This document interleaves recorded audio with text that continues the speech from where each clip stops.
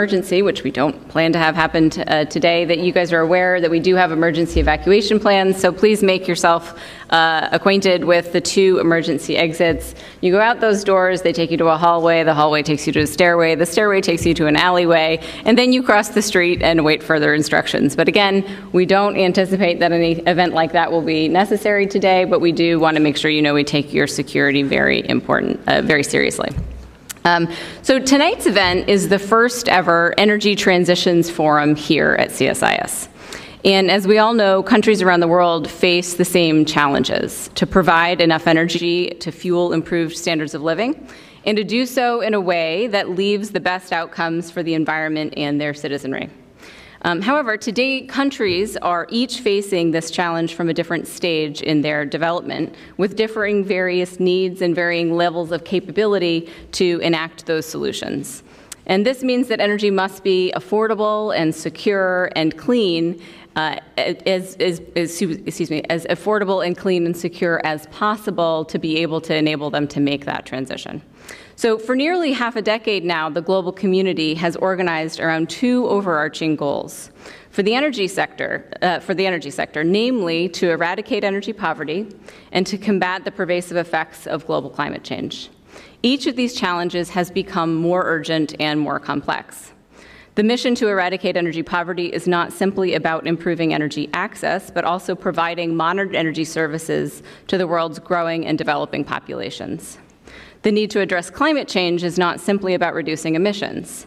It is about achieving net zero emission economy while tackling local environmental concerns, addressing key questions about a just transition, and making sure we do so in a way that is quick and affordable. Just this past week, the UN-led Global Commission on Adaptation released a report calling on countries to transform key systems in their economy to boost resilience and productivity in the face of climate impacts. The report provides an additional sobering assessment of the challenges that lay before us. Oops, excuse me. The discouraging news is that we're not on track to achieve either of these objectives. The uplifting news is that we've made progress on key measures on the technological, policy, and societal front that can better enable us to meet these goals if we commit to taking additional action. The purpose of this forum is to take stock of where we stand relative to this dual challenge and to discuss areas where real progress can be made over the near term. Today's event also serves as the launch for a new year-long project where the CSIS Energy program will explore strategies to address the dual challenge in several key countries around the world and identify public and private sector resources that can be brought to bear to help these countries achieve these goals. We're very pleased to count BP, the World Bank, the International Energy Agency, and the Climate Policy Lab at Tufts University, as well as many others, as partners in this effort. Before introducing the first panel, I'd just like to take a moment to recognize the context in which this event is taking place. Next week, global leaders will converge in New York to discuss a host of pressing global issues, including the ones that we'll discuss this evening. Both the UN General Assembly meetings, the UN Climate Change Summit, and New York Climate Week will all feature discussions of these topics. And then at the same time, an unprecedented youth strike will accompany those meetings, encouraging greater attention to these issues of climate change and the need to take action to address them. We hope as much as possible tonight's conversation and our work through this project can be about taking concrete actions that are necessary to rise to this dual challenge. Through other work here at CSIS, we're focusing on what we can do here in the United States. But I firmly believe we need to roll up our sleeves and find some pragmatic pathways and options for many of the world's rapidly developing countries, and we're thrilled to be able to do that with this project and the support of sponsors like BP. Now, it's my great pleasure to invite our first panel to the stage. My colleague Nikos Safos, who's a senior fellow in the Energy and National Security Program, will introduce our panel of experts and get the program underway. Thank you very much. With the Energy and National Security Program here. And so we're going to kick off this event. We have a fantastic panel, and it tells you a little bit about how great this event is, that we are the warm-up panel. So, right next to me, we have Riccardo Puliti, who's the Group Director for Energy and the Extractive industries practice at the World Bank and also the Regional Director of Africa for Infrastructure. Next to him is Spencer Dale, who's the Group Chief Economist for BP. And on the far left, my left, is Mafalda Duarte, who's the head of the Climate Investment Fund. So a great, very diverse panel in terms of perspectives.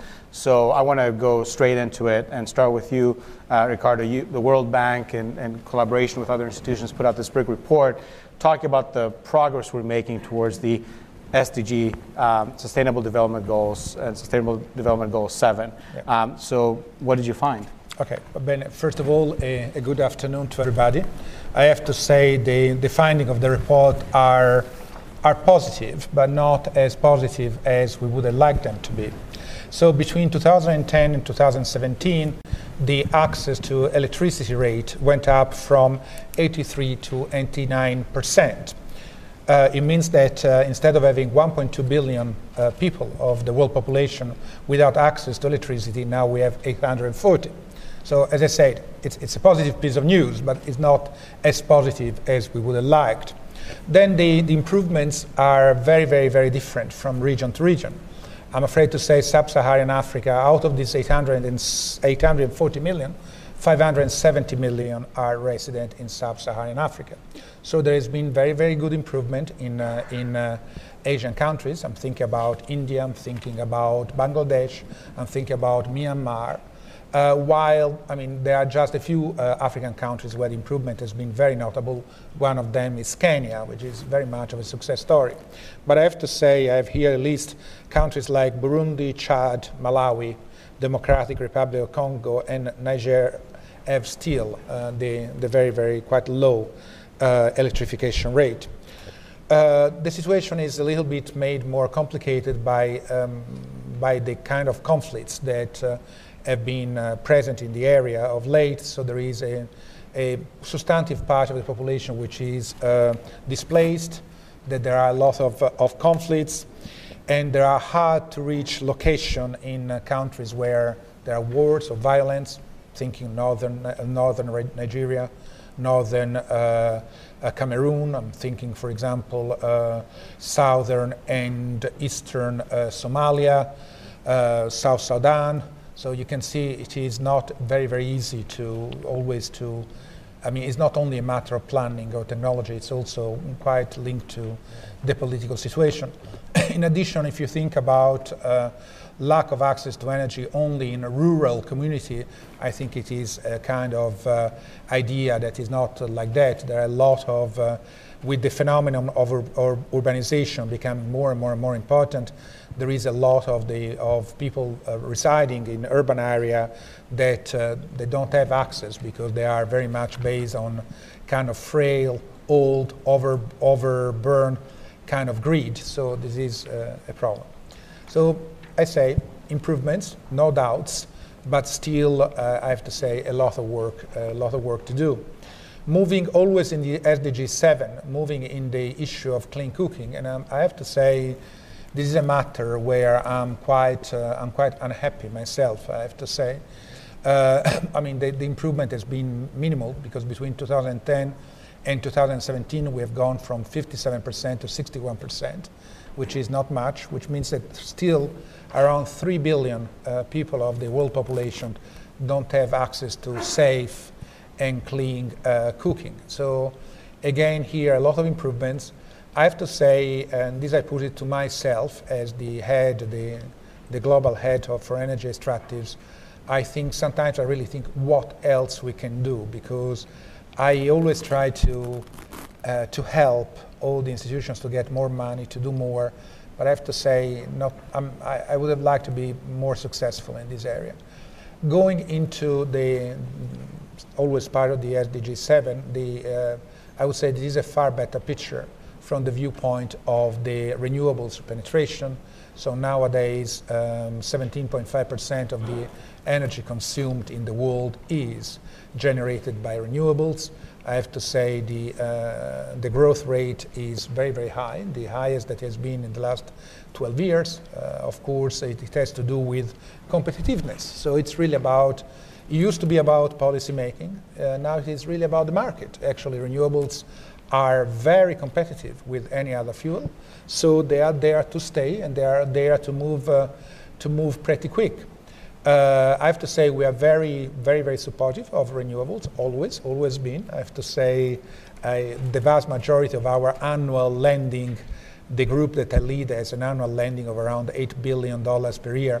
The vast majority goes either directly or indirectly to renewables. But I have to say, I like to think that renewables are not alone. It's not a standalone technology. Technology is all together. So we look very much about having renewables with storage, which is very important. Electrochemical storage is running very, very, very quick, moving from the automotive industry into power systems. Renewables with gas whenever is necessary in order to accelerate the arrival of renewables.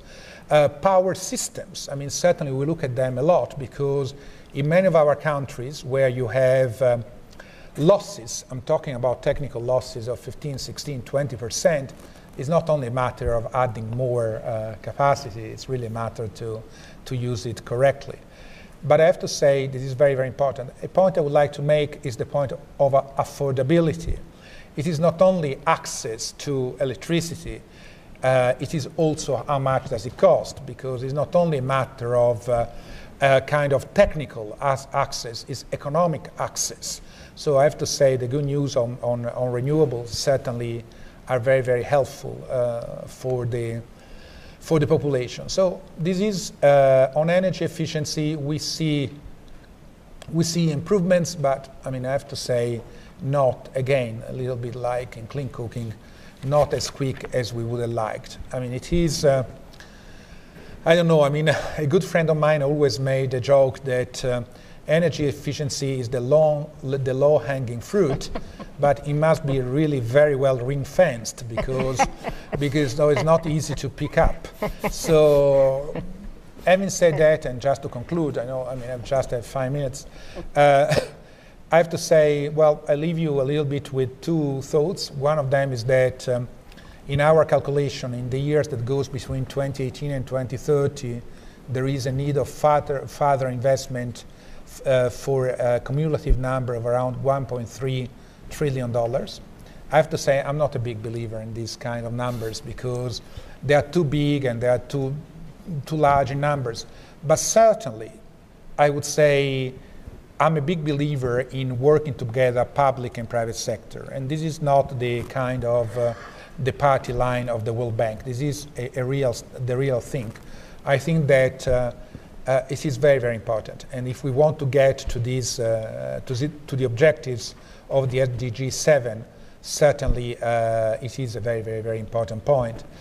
And the second thing that I will never stop saying more and more is the importance of technology. I think that technology, in my opinion, will be the accelerator that will move us quicker, as quick as possible, to a world of clean, affordable, and secure energy, because that's at the end what we want. So we are working a lot on, at the moment, on batteries. I want to say batteries represent less than 5%. Batteries in power systems represent less than 5% of the total of batteries around, but it is a kind of world which is moving very quick. And I finished that. Thank you. No, that's a great. You put a lot of things on the table, and I'm going to come back to you. I definitely want to talk a little bit more about cooking, but also see if we can drill more deeply into some of the success stories that and what the countries that are lagging behind might learn from the success stories. Spencer, I want to come to you. You come to CSIS, you give the outlook of BP. You've done this for a few years now, and this year, so you added a section talking about the link between energy consumption, the Human Development Index. So talk to us a little bit about how you think about this overarching challenge that we have. Yes, thank you. So first of all, thank you to Sarah, Nikos, and CSIS for both today's session, but also launching this program of work, talking about the dual challenge that the energy system faces, which Sarah identified, this sort of need on the one hand to eradicate energy poverty, but on the other hand also to do that in a way consistent with reducing carbon emissions. And so another way of saying that in more simple terms is the world needs more energy and less carbon. And we are very familiar with these dual challenges. They are written into all the major touchstones that we're all working towards, reflect both of these two things. If you look at the Paris climate goals, they talk very, very clearly about the need to reduce carbon emissions, but in a way which at the same time you eradicate poverty. If you look at the Sustainable Development Goals, we have SDG 7, which Ricardo was just talking about, access for energy for all, and we have SDG 13, which is talking about climate mitigation. So this idea of these dual challenges, this need for more energy and less carbon, is well understood. And we're doing dismally on both of them. If you think about carbon, if you just look at last year, carbon emissions we estimate grew by 2% last year. That's the fastest growth rate we've seen for 7 or 8 years. So they're not falling, they're not even slowing, they're accelerating. That growth in carbon emissions last year was around 0.6 gigatons. What does 0.6 gigatons means? It's equivalent to increasing the number of cars on the planet by around a third. So around another 400 million cars on the planet last year equivalent. Just to put in that perspective, we talk a lot about electric cars. There's about a total 5 million electric cars on the planet. Last year's growth of carbon emissions, 400 million. Okay, so we're not doing well on climate. But likewise, we're not doing well in the need for more energy, and Ricardo just took us through that. It's now less than 1 billion people don't have access to electricity, but it's a bit frightening than when it's less than 1 billion, we think that's good news. We then have 3 billion people will poison their families tonight because they don't have access to clean cooking fuels. In the report that Ricardo was referring to, I think the UN estimate that almost 4 million people will die premature deaths this year due to not having access to clean cooking fuels. And the same next year, and the same the year after that. In the work we did on the Human Development Index, linking energy to Human Development Index, we estimate that around 80% of the world's population live in countries where increases in energy go hand in hand with very significant improvements in human development. And so we clear the world needs more energy. So the world is on an unsustainable path in terms of climate, but the world needs more energy in terms of enriching lives and to continue to grow and prosper. This is well understood, and I said, as we said, we understand they're written into our major touchstones that drive all of us. What I worry about is this balance between more energy and less carbon is becoming somewhat lopsided. So you go to big meetings, say you're at the World Economic Forum, and you're sitting in the World Economic Forum, there'll be big oil and gas companies like BP, there'll be governments, there'll be major investors, and typically there'll be strong advocates from climate advocates making the case for the need to reduce carbon emissions. Every argument that they're making are right, they're real, they're urgent. I agree with all of them. What I worry about is I don't often have in the same room people making the need for more energy and the need and importance of that energy development. And so this debate of more energy, less carbon is becoming lopsided with enormous amounts of emphasis on less carbon and quite considerable less emphasis on the need for more energy. That type of lopsidedness and that sort of emphasis that's given is encouraged, I'm afraid, by when the World Bank announces they're no longer going to invest in upstream oil and gas, that reinforces that. When some of the world's major central banks around the world talk about greening the financial system, it reinforces that. That seems to suggest, well, actually, there's clearly a hierarchy here about what matters more rather than the other. Where I think, for me, the only sustainable path for the global energy system is we need to take account of both of these objectives.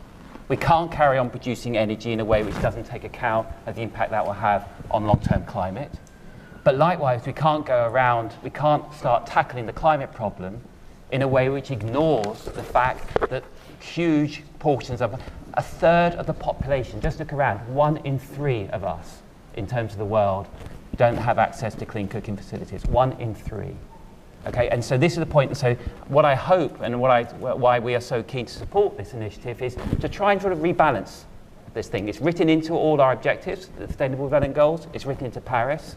But let's try and remember that there's a dual challenge we have to face here, and that we need to try and crack both of them at the same time, because thinking of one rather than the other is not a sustainable path. Great. Thank you, Spencer. We'll come back to some of the things that you put on the table. I want to turn to Mafalda and get your perspective on climate investment funds and how you think about this challenge.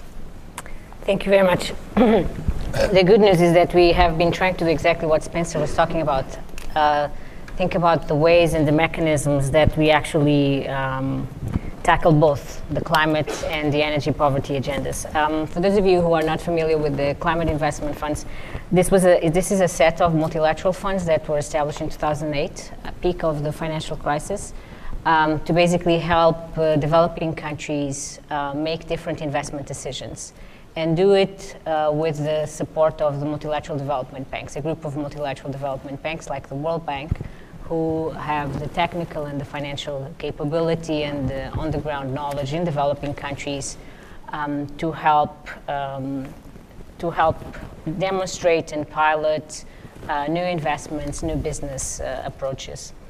So this is what we've been doing. Most of what we do is in the energy sector. Out of our more than $8 billion in capital, more than 6 goes to energy transition in middle-income countries and energy access in low-income countries. And we are on track in the next couple of years to have supported 30 gigawatt of new renewable energy installed capacity in a number of countries, and support energy access to 8.5 million people. Just to put this in perspective, I mean, the US is a big country, so these numbers might not be very significant, but the 30 gigawatt is the equivalent of the whole power installed capacity of Vietnam, or even more than Vietnam and Netherlands as a country, and 8.5 million people with energy access through renewable energy sources is the equivalent of the population of Switzerland or Sierra Leone. And so I agree that, Ricardo touched on a very important point, which is core to our concerns as well, and the reason why these type of funds exist. One of the trade-offs that exists, so here we are talking about trade-offs between, and we are putting it like that. Is there a trade-off between tackling the energy problems and the climate problems? Is there a trade-off between SDG 7 and SDG 13? And so there are trade-offs. One of the important trade-offs to bear in mind is affordability. To consumers. Because whether we like it or not, and I keep hearing people talk a lot about costs of the technology have come down. They have come down, and they are making these investments more affordable and less costly in developing countries. They are still more costly in developing countries than in developed countries, for a number of reasons. It's just not, we don't have to think only about, we can't think only about the cost of the technology. We have to think about cost of capital and other risks that imply premiums on higher premiums on equity and higher costs in terms of debt that exist in developing countries that are not the same in developed countries. And therefore, basically these countries have two ways of looking at it. Either they pass it through to consumers, and then the issue of affordability, or they take it on into their fiscal space. So that would have a fiscal impact in terms of the country's budgets. So this is precisely, and we have to find ways of achieving the climate objectives while ensuring affordability and while ensuring that we are not constraining fiscally these countries. This is why the mechanisms like the climate investment funds exist. Because we provide finance. We blend our finance with the ones from the multilateral development banks, the private sector, other entities, and we are able to bring down the cost of capital and take on risks that others are not well prepared to take.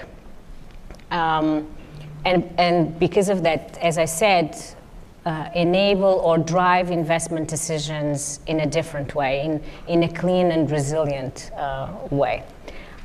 I'll stop here for the time being. I mean, I can give examples. We have plenty of examples. I know Sarah said, we should focus on examples, but maybe you... That's the next round. I'm coming. You're not going to get away without examples. So we'll get into...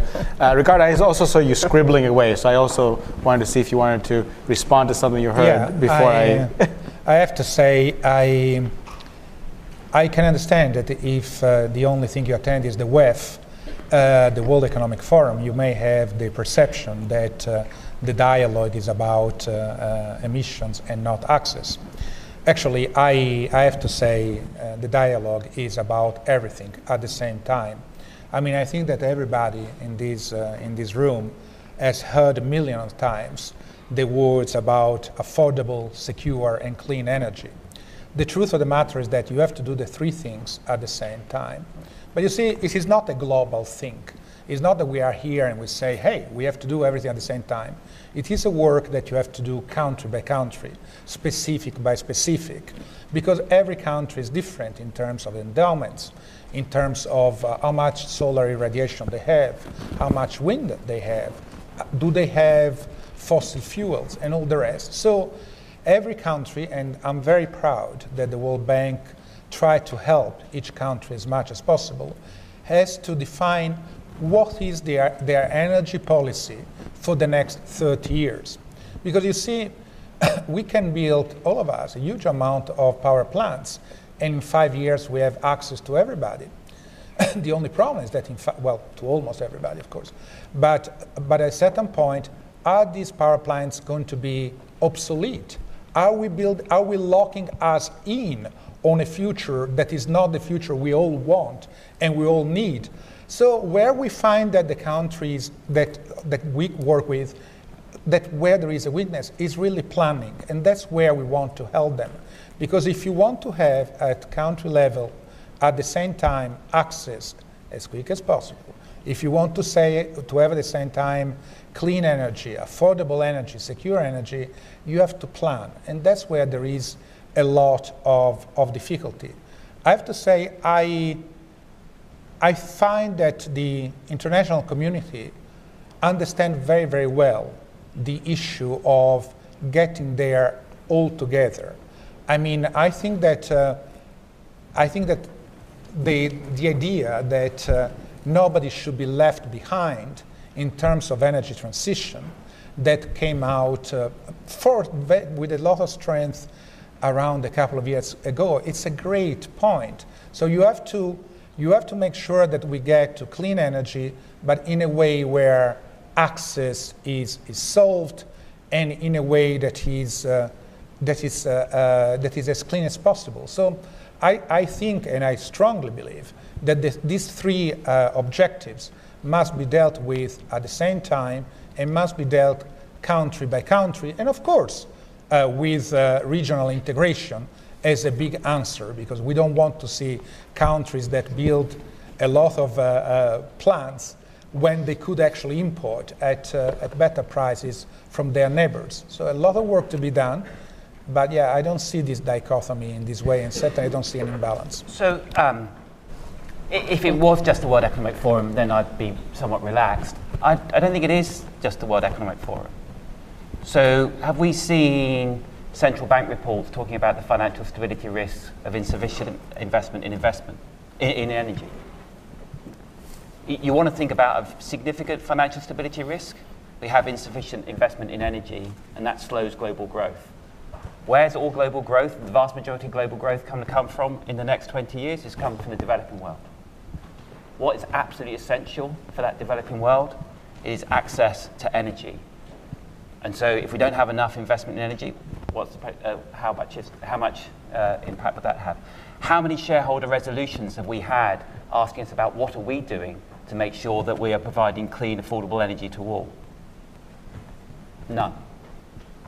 So I don't think it's my imagination, Ricardo. I think the conversation at the moment is imbalanced, and I think it's there in terms of within the investors we speak to. I think it's there within. I'm sure we could, if you like, we could go and do a media search about how many articles have been written about these two topics. And I think it is in the official world as well in terms of the commentary. And I think that the point here is we all agree It's in SDG 7 and SDG 13. It's in the Paris goals. We accept them, but I think just in terms of the dialogue out there at the moment, there's an imbalance. And this is why I think trying to think about the dual challenge and how we manage to do the dual challenge, I think is important.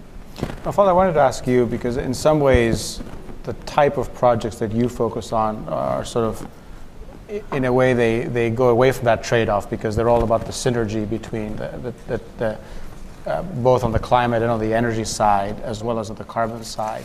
So, I mean, do you have that same perspective, or do you see that there's enough synergy there that it's less conflict? I don't, I mean, at least in the world that we live, and Ricardo probably, you know, it's a similar world, development world, you know, we have to take these two things into consideration at the same time.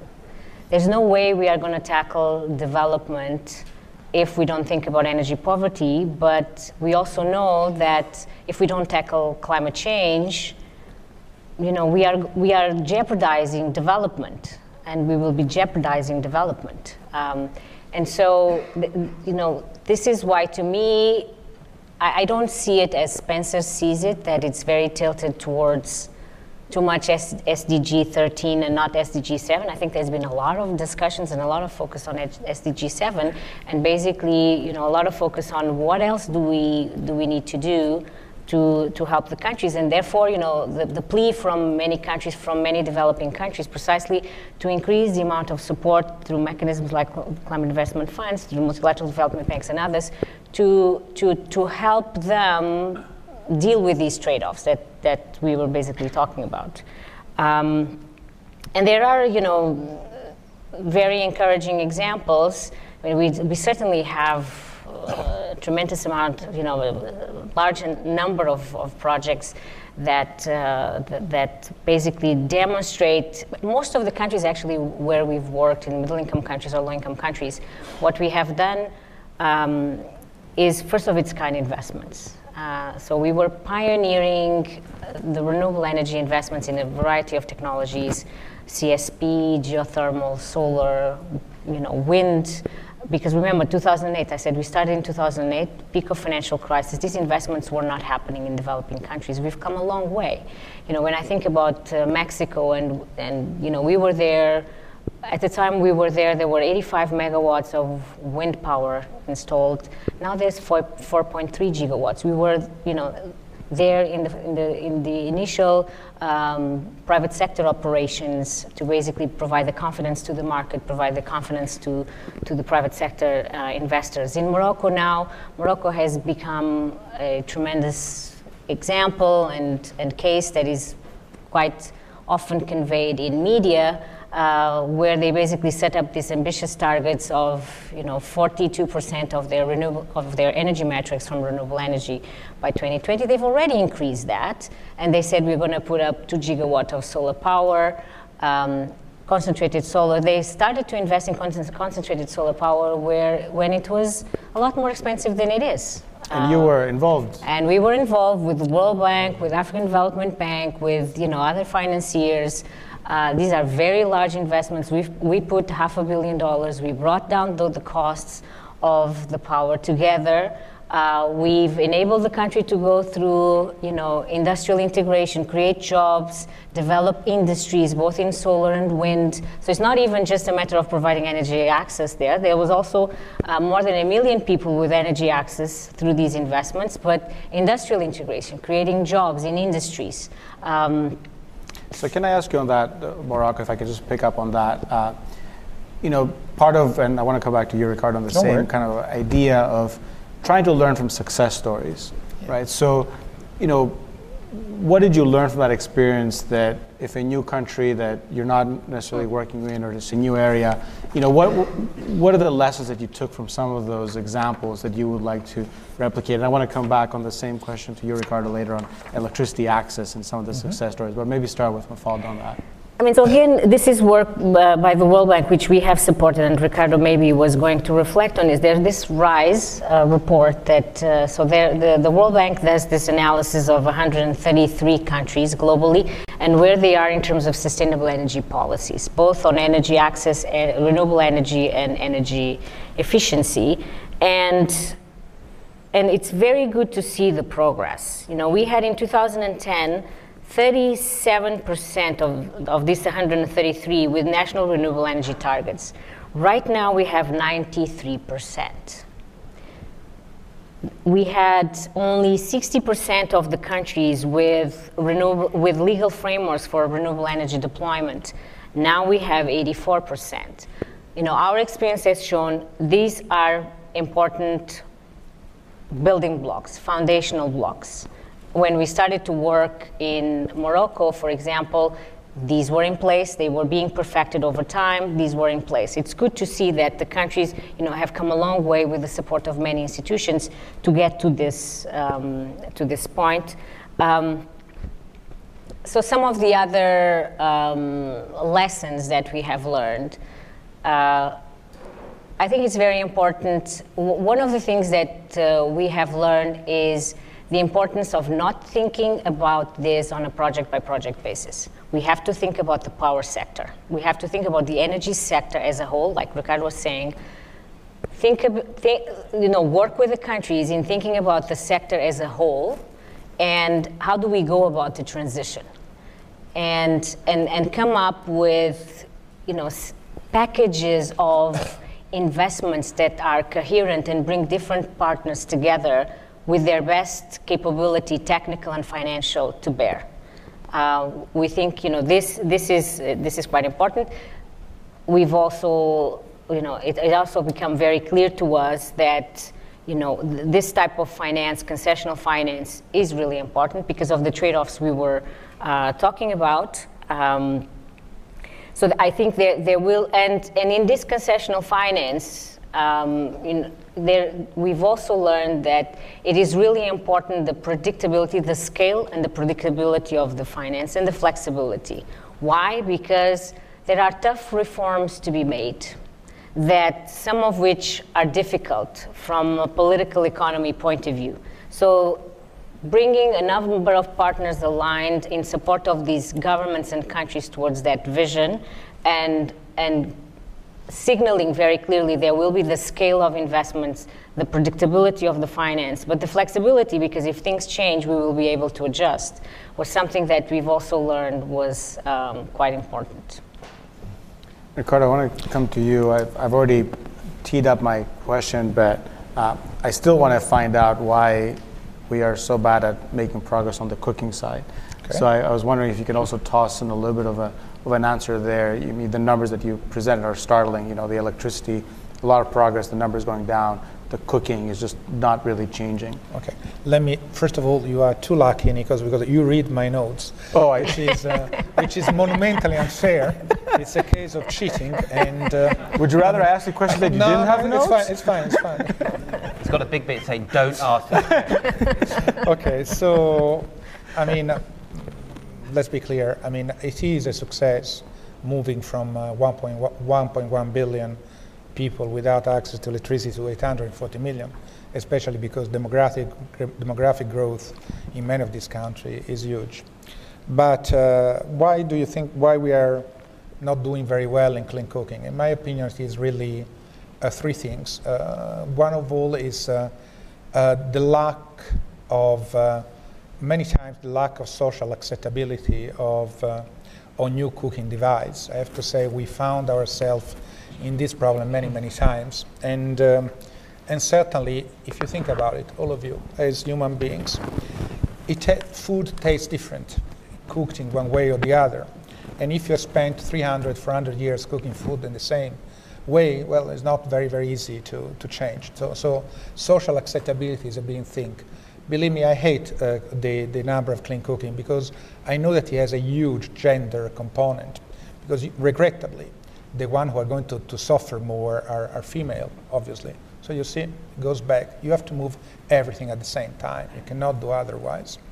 I have to say that other things are the fact that there are so many different solutions that that often governments have difficulty to choose, to pick one instead of the other.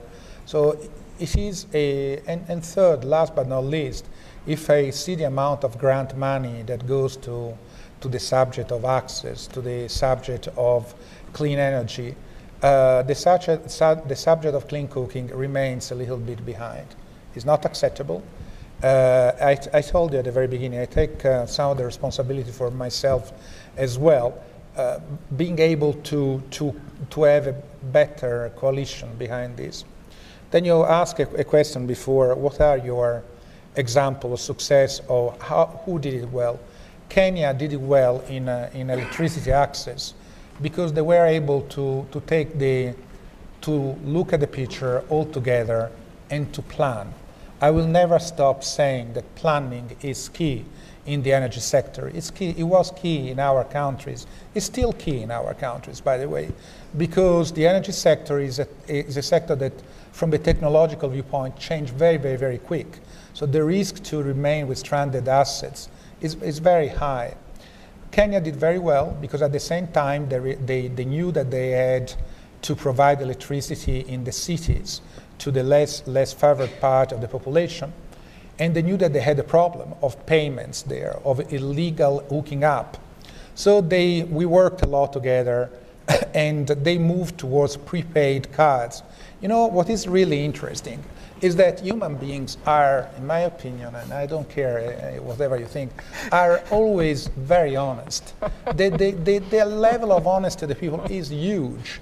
And as soon as this poor part of a less well-off part of the population in this urban area had the possibility to prepay for 2-3 hours of electricity, whatever they need, they all did it. They all pay because in the reality people are like that. I worked many years in Russia and you can see people do pay. So the other thing that they thought about rural areas. What kind of solution do I have? So they look at solutions like home solar systems. They look at mini-grid and nano-grid and whatever. And they were able to access that. And actually think about Kenya with the northern border with the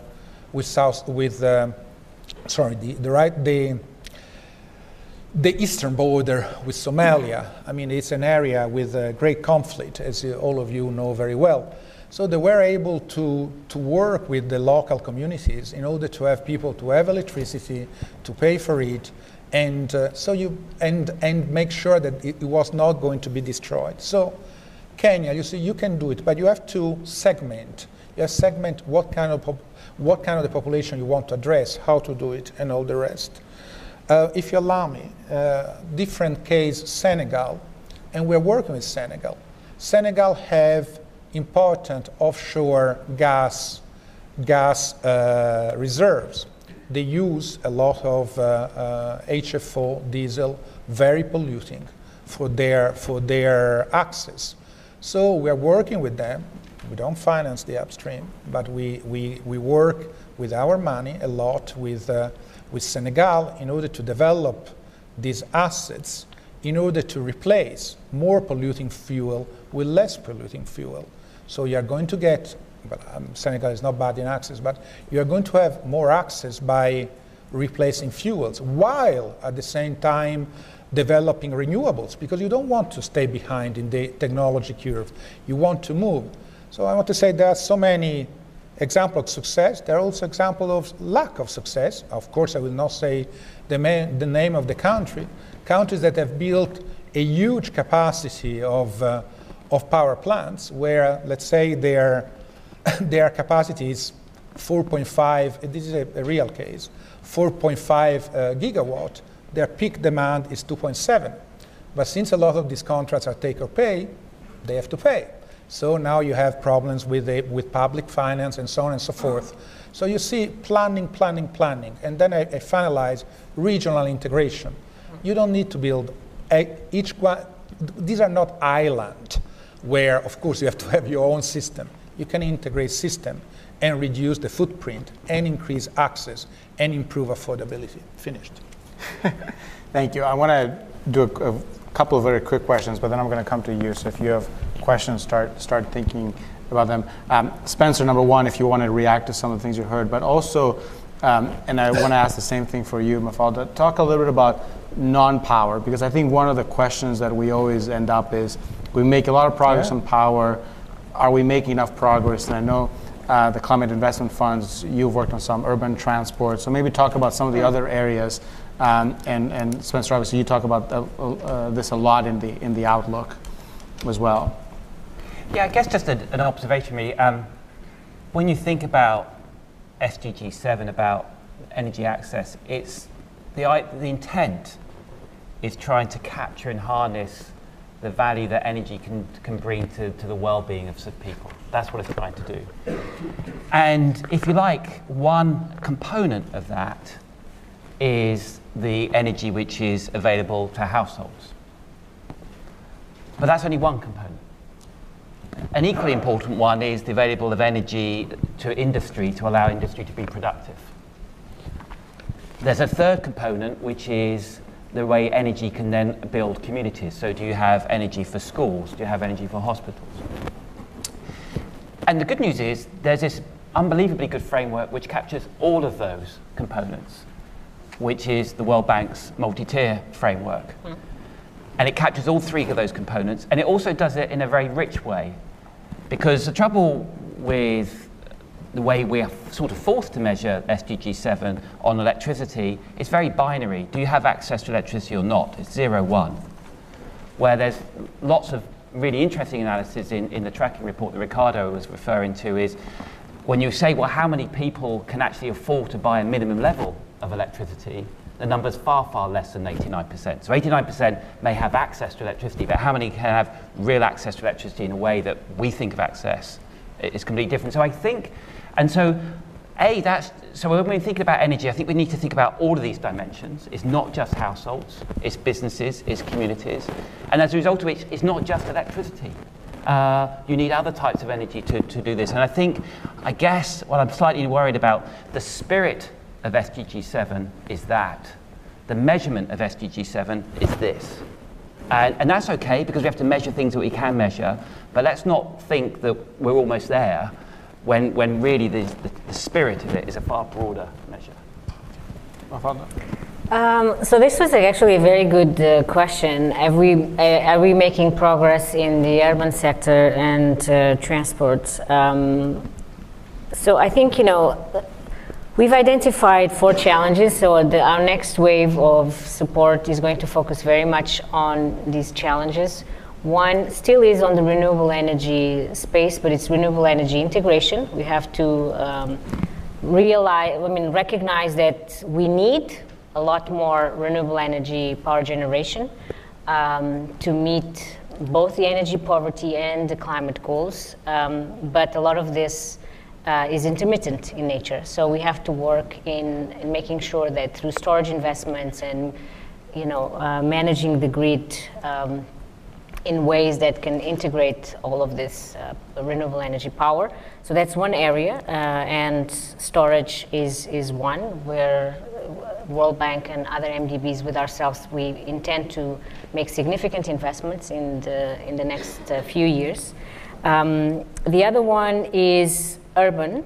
Urban, we are not making much progress. And I think there's a clear realization, despite the numbers out there, 2/3 of the population are going to be in urban areas, 60% of urban land to be developed, and so we are the urban growth models we have are not adjusted to a future where we basically meet the different SDGs, and so we do intend to work with multilateral development banks and other partners to pilot and test new urban growth models in a number of cities in developing countries. Transport is another area that we do intend to fold it under our urban work. But I tend to say, I do it, in very general terms. We should be seeing as much progress as we have seen in the energy sector and in transport, and we haven't. for very good reasons that we don't have time to explore here, but we do need to see, even though, I mean, of course, the energy sector agenda is far from being finalized, but the transport sector is much behind. When you say much behind, in what sense much behind? I mean, we are not making, so I can tell you, you know, we've been trying for 10 years to have a lot more, for example, urban transport projects. And when we compare our transport portfolio with our renewable energy portfolio, it's a lot more complex. And we haven't, even though the finance was available to make those investments, most of them haven't progressed. The way I think about it, Spencer, is that I think when you talk about lopsided, I think there's a lot of EV focus and a little bit less urban transport. So I think the idea of trying to get renewables into transport via electricity, it shouldn't be the definition of success. I mean, energy efficiency in transportation has been unbelievable, and it's sort of orders of magnitude more important. If you look forward the next 20 years, even if you had extortionate growth, massive growth in electric cars, the gains you will make in carbon emissions from internal combustion engines becoming more efficient are literally an order of magnitude more important than penetrating electric cars. And so when we're looking at success is reducing carbon emissions. Success is not increasing renewables, it's reducing carbon emissions. And for transport, a really efficient way of reducing carbon emissions at the moment is making cars more efficient. And so, pound for pound, what do you get for your bigger bang? Subsidising electric cars or subsidising people to throw away cars which are 15 years old and replace them with a new car? And so success can take many forms, and we should keep our eye on the goal. The goal is energy and carbon, not renewables per se. Yeah. But I have to say, this is, nobody's making the case that the case in transport is about renewables. No. What we would like to do and what we try to do is, for example, to replace a large public fleet of very old vehicles with other fuel. I'm thinking about compressed gas. I'm thinking about other fuels like that. Ultimately, I would be very, very happy at a certain point to see every car to be electric and with electricity generated by wind and solar. I don't think I will be here anymore when this will happen. Not meaning here in this room, obviously. But yeah, I think we are talking about two different things. I mean, we have a big work. Especially, I mean, I've worked a lot in Africa. I'm the head of infrastructure of Africa as well.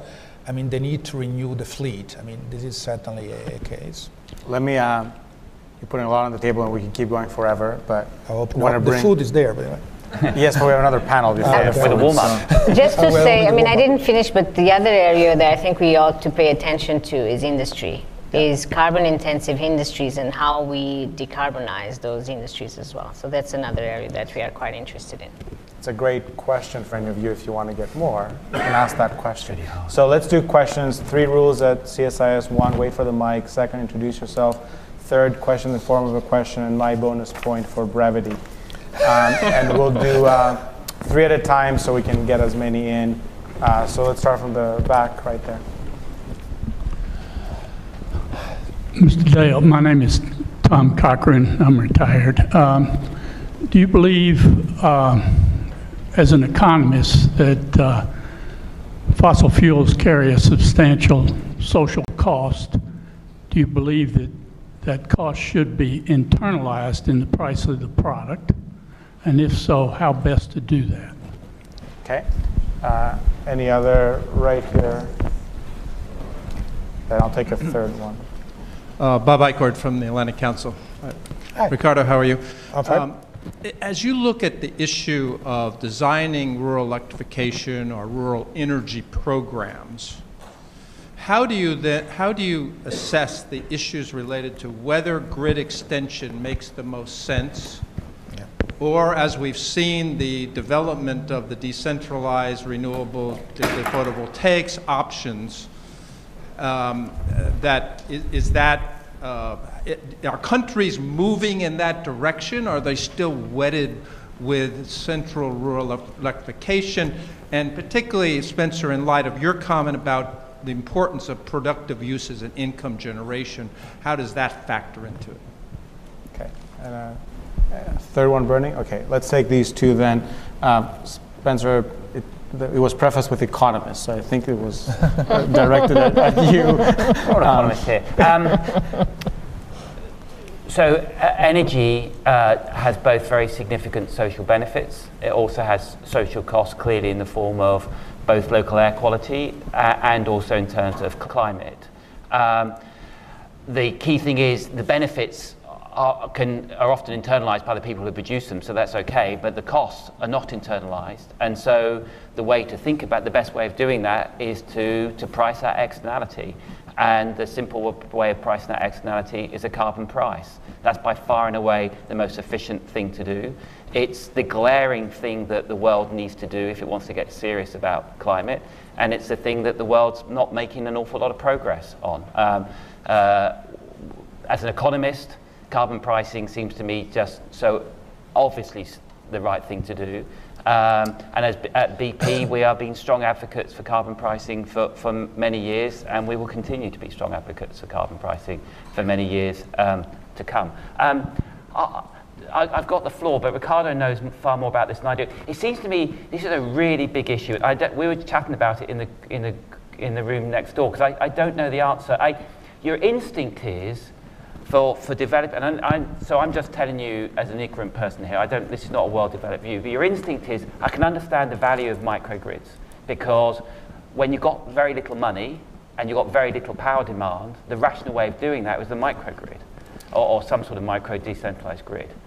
But if you want to aspire to a fully functioning economy, you know a set of microgrids won't be the efficient way of doing it, because we know there's enormous benefits from having centralized and connected processes. So, question mark, is there a way of designing smart microgrids which you can start with the smart one, but then you can join them in an efficient way? I think up till now, history has said that you start with microgrids and you often then scrap those when you go to a more centralized one, and so it's not an efficient process.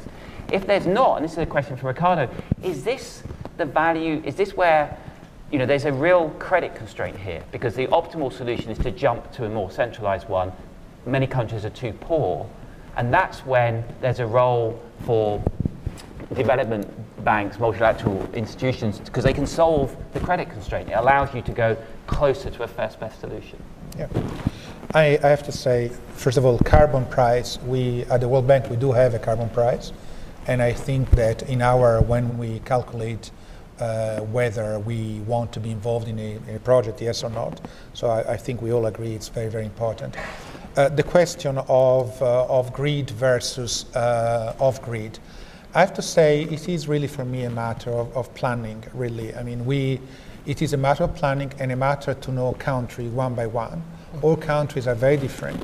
Of course, the density of the population is key, because extending the grid for just a small and sparse amount of the population would be absolutely, illogic. So to be honest, we are not, and I'm very proud of it, we don't have a kind of bias towards anything.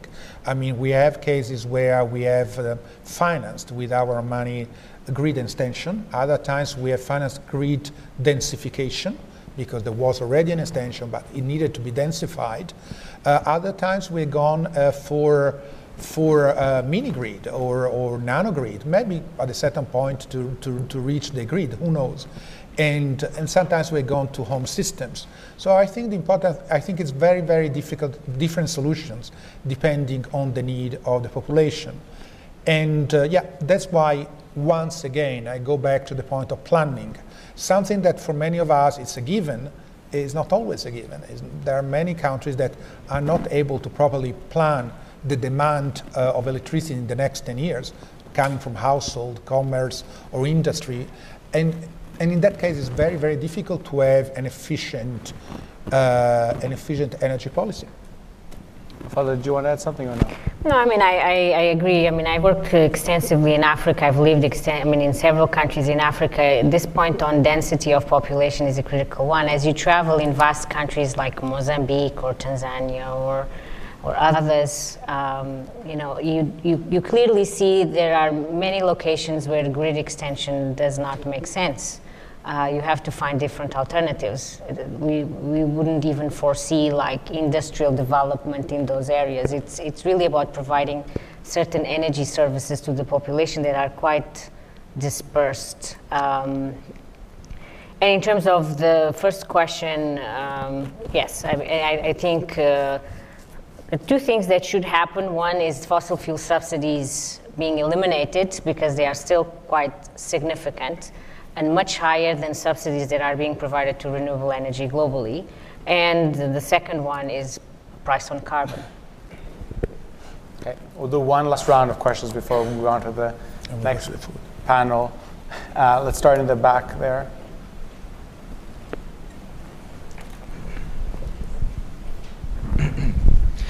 Francisco Alvarez, an independent consultant from Guadalajara, Mexico.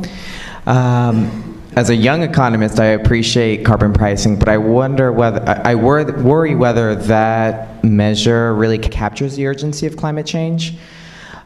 Speaking today, UN Secretary General Antonio Guterres mentioned a need to put a stop to new construction of coal plants by 2020, and also urged countries to stop dedicating taxpayer funds to any construction of future coal-fueled power plants.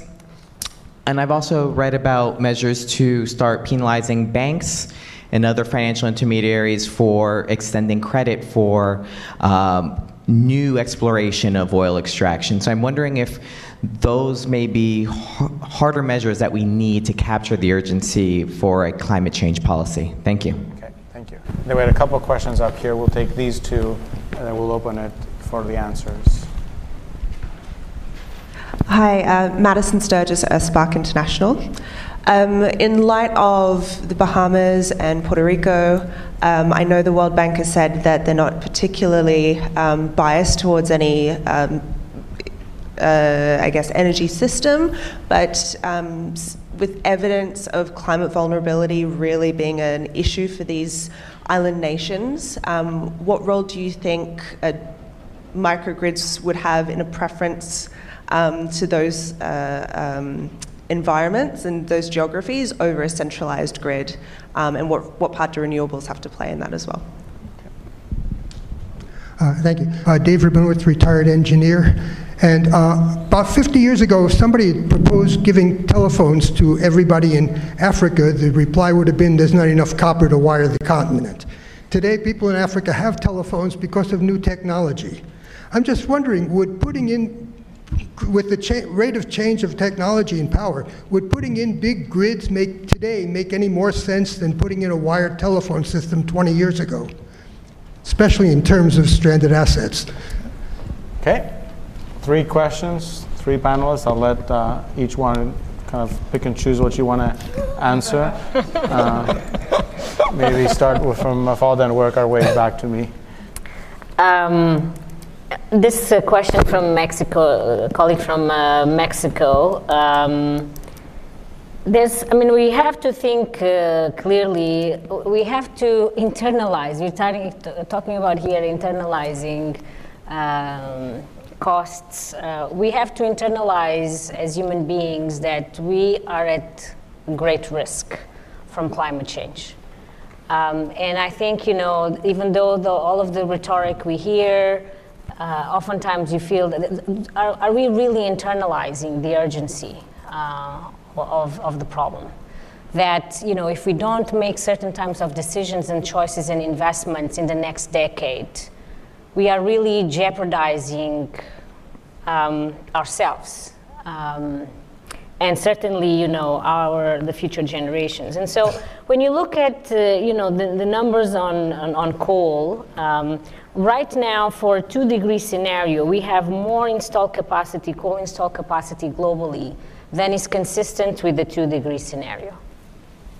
And so, and I think this is why Antonio Guterres, the Secretary General, has picked this as, a theme, a very strong theme in the run-up also to the summit. So I do think that we do need to think seriously what is it that we need to do so that the countries stop investing in coal-fired power generation and in fact retire the existing ones. There will be different, and therefore, there will be, one will have to adjust what is needed in different countries. And think of a set of different measures, but I do not think, personally, that continuing to invest in coal-fired power plants is anywhere consistent with ensuring development and ensuring prosperity for ourselves. I will leave the. I don't want to. I will let Ricardo talk about. I'm trying to add the dual challenge of answering, but also making sure that the next panel can start soon. Can I get 1 minute from either of you? In the spirit of the dual challenge, can I put the other side for coal? Last year, renewable power generation in China grew by over 25%. The increase in nuclear generation in China accounted for 3/4 of the global increase in nuclear generation. Those two things together didn't even come close to meeting the growth of power demand in China last year, and as a result of which coal consumption went up. In India last year, renewable power generation grew by over 25%. That again didn't come close to meeting the growth of power demand in India last year, as a result of which coal consumption in India went up. An average Indian consumes less than 1/10 of energy of an average American. For them to not use coal and use natural gas is extraordinarily expensive. And so when we're thinking about what's right and what's wrong, if you're in the developed world, power demand's not growing. Okay, it's flat. They're trying to justify new investment in coal-fired power stations in a world where power demand is flat is a hard ask. And I can understand that I accept. What are we going to do in India? What are we going to do in China? Renewable generation growing by over 25%. It's not like it's not growing quickly, but that's not enough to meet power demand. Should we say, well, I'm afraid you can't have the power you're demanding? Or should we say, in fact, you've got to consume something which is extraordinarily more expensive than coal, even though your incomes are a fraction of the incomes in the West? I don't know there's a right and wrong here, but there's two sides to this thing. This is exactly the same thing as we're starting from the beginning. I can understand why new investments in coal-fired power generation feel really at odds with SDG 13. I really understand that. But there is this SDG 7 as well. And I don't know, and there's no simple answers here, but what I'm nervous about is this again, okay? Because we all nodded. And the only reason for putting the other side is to do that.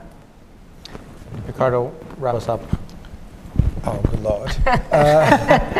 What can I say? I mean, I have to say China certainly is still building coal-fired power plants. It's also true that compared to the plants they had, the programs they had 5-10 years ago, nowadays they're building far less than that. The issue there, because these are very complex things, and the issue there is not really global climate issues, it's the local pollution. So that's why China has decided to build coal-fired power plants in a less important way, in a less substantial way. At the World Bank, we took the point that we are not going to finance coal-fired power plants, above all because we think that what is going to be built now may not be useful in the future. So just to tell you, for example, which is very different from what is in Asia. At the moment, I think the average coal-fired power plant in Asia has an age of around 12 years, so they still have 20 years to go. In Europe, it's different. It's around 30 years, so they're going to the end of their life. But I do acknowledge that there are different circumstances. And since your question was not only on coal, but also on other fossil fuels, I mean, it's true what Spencer said, that we don't finance upstream oil and gas, but it's also true that we work with government to make sure that they have the right choice between what their energy access need, and it's not only household. I would agree with you 100% on that. But at the same time, they don't lock themselves, or they use as clean energy as they can. So I think, there are many ways to push in the same direction. Which is why we're going to have a whole year to study this topic and hopefully come back with some interesting insights. But please join me in thanking our speakers.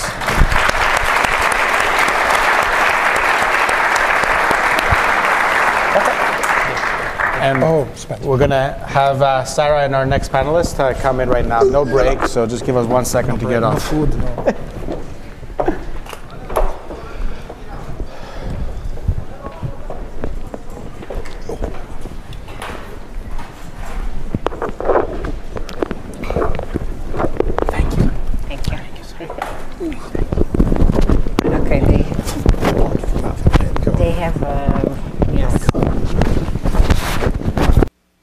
And thank you to Nikos and the great first panel for getting us kicked off. I have the honor of being able to moderate this panel with Group Chief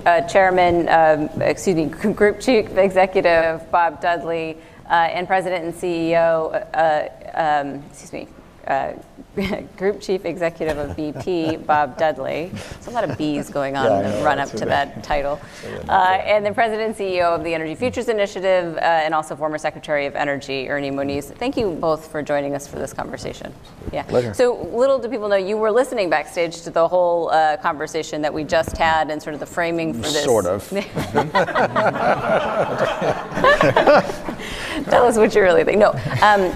And this whole sort of framing of this dual challenge, right? And the fact that we're here trying to take stock of where we stand relative to the need both to provide affordable and reliable energy supplies, but also deal with the climate challenge. You both have been around the energy industry for a bit.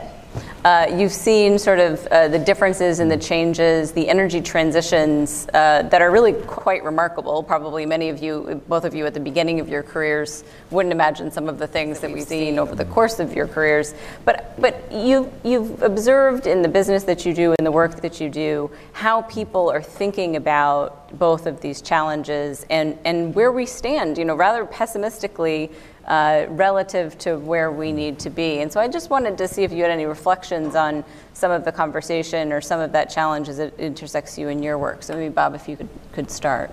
Sure. Well, thanks, Sarah, and thanks for being here. CSIS, and you're launching some work, in fact, on countries and their energy needs and this dual challenge that many of you talked about earlier.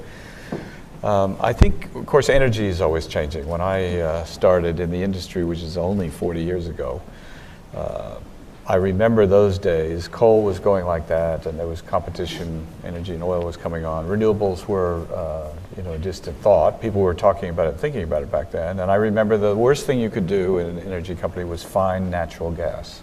It had no value. Nobody knew what to do with it. It was always stranded assets. And now look how the world has changed. And the importance of natural gas and energy transition is very clear to me.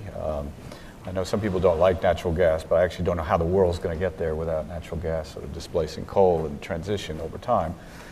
The amazing changes in technology that are used day to day that we take for granted in energy. It used to be very labor-intensive work, and the new technologies have brought down actually the human activities, and the pace and scale of decisions is amazing.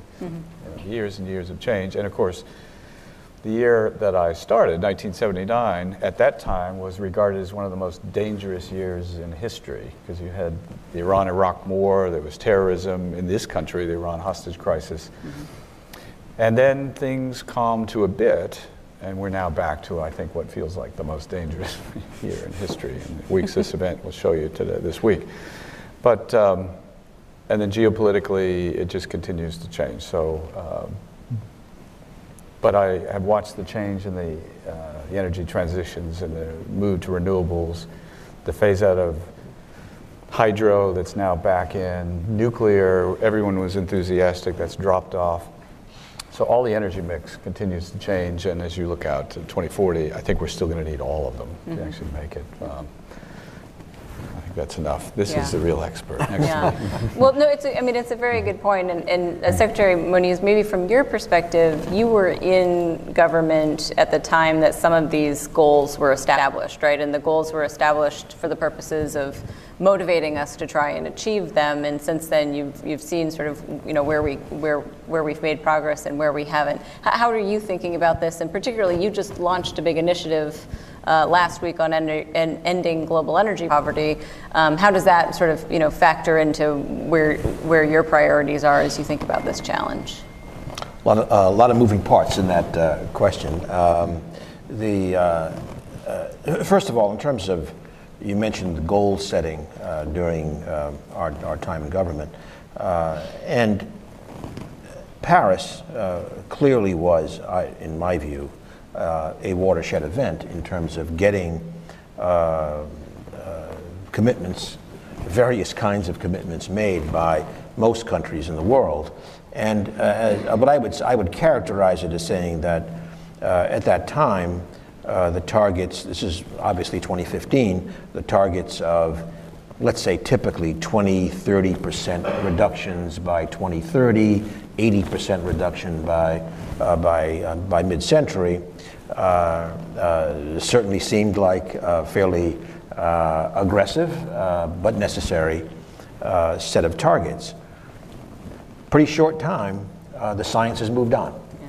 And now what we see is a general recognition that actually those were not aggressive enough targets in terms of what has evolved. In particular, the IPCC report and the U.S. government national assessment. And now what we see is in the United States, certainly in Europe and some other parts of the world, let's say from mid-century, kind of a convergence towards net zero emissions, at least for the industrialized countries. I do want, maybe we'll come back to this, but I cannot emphasize enough the importance of attaching the word net to the word zero.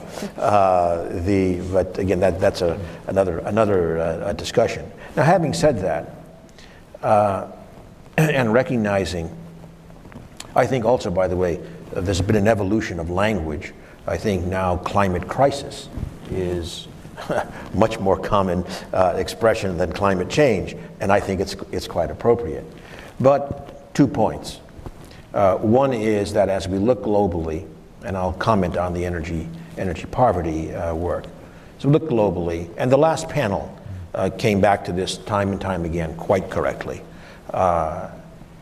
It is crazy to think that we cannot balance, we don't have to find some balance with economic development in the least developed parts of the world. Because we're not going to get there otherwise. That's really the point. And indeed, I think there's plenty of evidence that as societies do improve their, okay, let's call it the Human Development Index, we have a better chance of women empowerment, of environmental stewardship, and all of those things. So it's going to be a very, very tough balance to strike there. On that, I will just say that what Sarah referred to, we can discuss it more, is last week, the Rockefeller Foundation, together with MIT, has established a global commission to end energy poverty. We'll actually have an event next week in New York as well. And I co-chair it along with Raj Shah, who was the CEO of Rockefeller Foundation, former head of AID. He and I did a lot of work, particularly in things like Power Africa in the Obama administration, and also the CEO of the African Development Bank. We had a very lively meeting last week.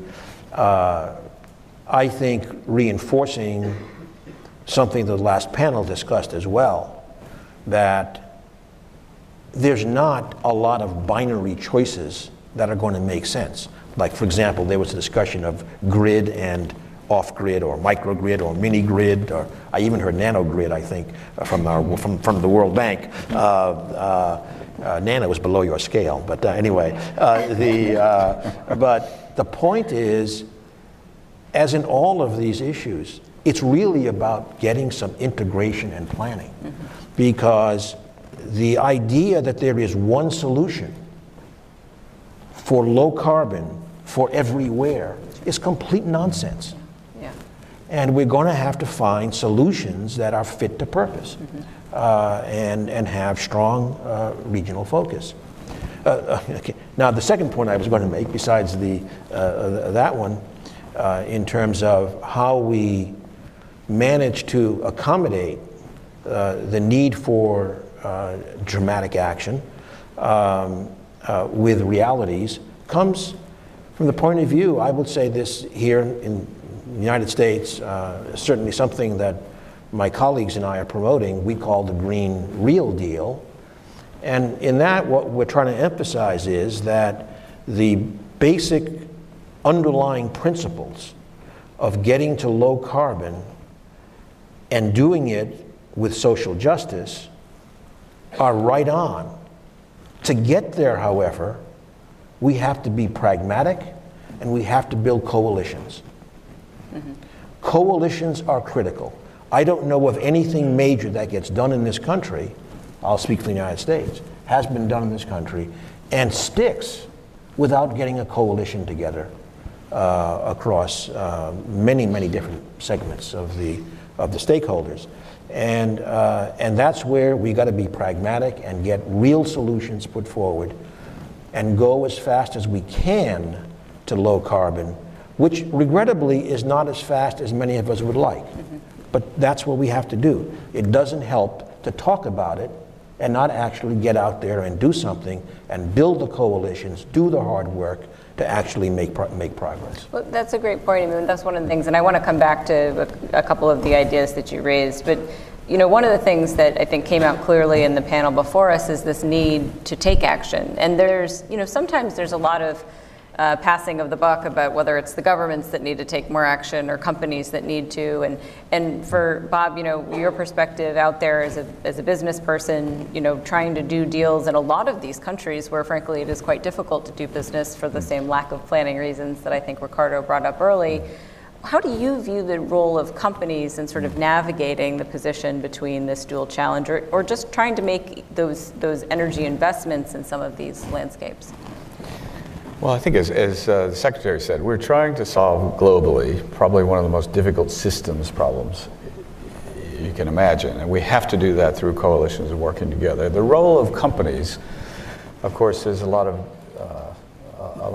you know, unfortunately, I think in many countries around the world, the role of business is being demonized just in general. Business is not a good thing when actually our role in society really has been to bring products to market, pay taxes, make investments, pay dividends to shareholders, very important. Most of the dividends, in fact, go to pension funds, often by pension fund managers, states, governments.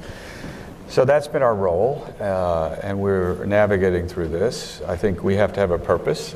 People get up in the morning every day, work for BP for many years, saying our role in the world is to bring heat, light, mobility to the world. I think it's now moving on further. We've got to have an even greater purpose, which I think is helping advancing the energy transition and our role in that, as well as providing energy, heat, light, mobility to societies that desperately need it. You know, there are 1 billion people on the planet don't have access to electricity. And none of you can imagine in this room, even think about that. And the 3 billion people that cook with wood, cow dung, kerosene, and coal, not in their kitchens, in their homes. You think about the cost to society, the health there. So we as a company in the energy transition, we have lots of people, resources, energy, research, money, people. We're working coalitions in the oil and gas industry together, the Oil and Gas Climate Initiative, and working with governments. Not everybody wants to listen. There are swaths of the public that say, some say we have to solve the entire problem. I hear that, and I hear others that say you have no right to even be in the debate. You're the cause of all the problems. Of course, those are two extremes. You know, we've got to be part of this. We've got another issue as a company, and many companies will have this issue. we could move tomorrow to get out of oil and gas and go into renewables. I think we'd be around for about 5 years, the pension funds, all the things. You know, our role is also to create a rate of return on investment, or we go away, or we don't exist.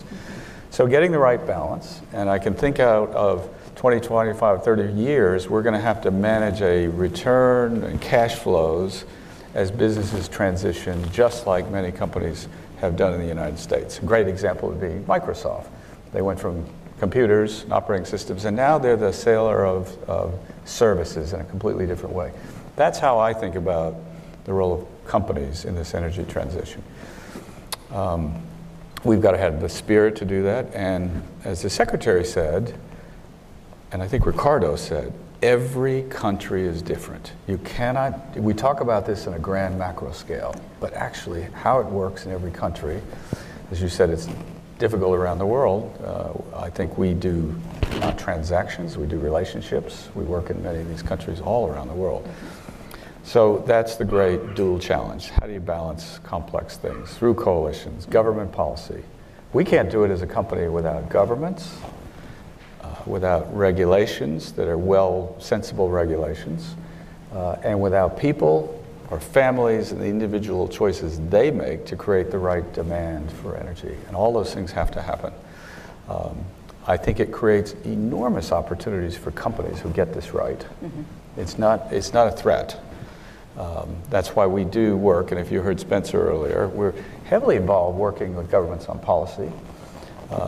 We helped with the design of the European emissions trading system, which people said didn't work. Well, it didn't work for a while after the financial crisis, but now it's working really well.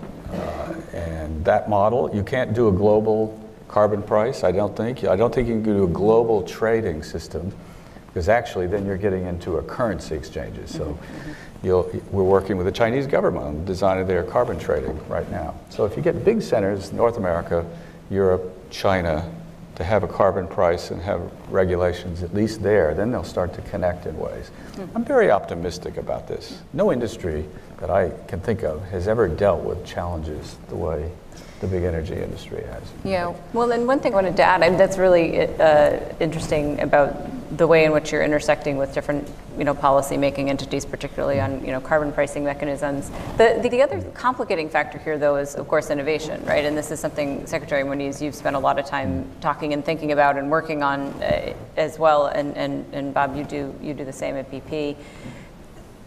Can you talk a little bit about this idea that, several years ago, the idea was we're dropping the cost of a lot of renewables. We're going to be able to distribute them at a more affordable price in more developing economies, and they might be able to leapfrog, right? There might be this way that innovation is going to help make the low carbon development pathway or the industrialization pathway different for those places.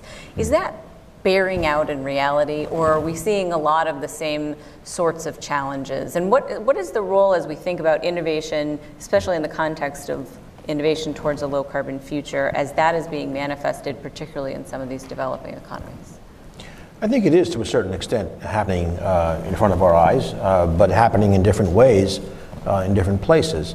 Certainly, if we start with the United States, the energy scene here is extremely different from what it was 10 to 15 years ago. And that also came from innovation. I'm starting with the natural gas revolution, then we'll go to renewables. But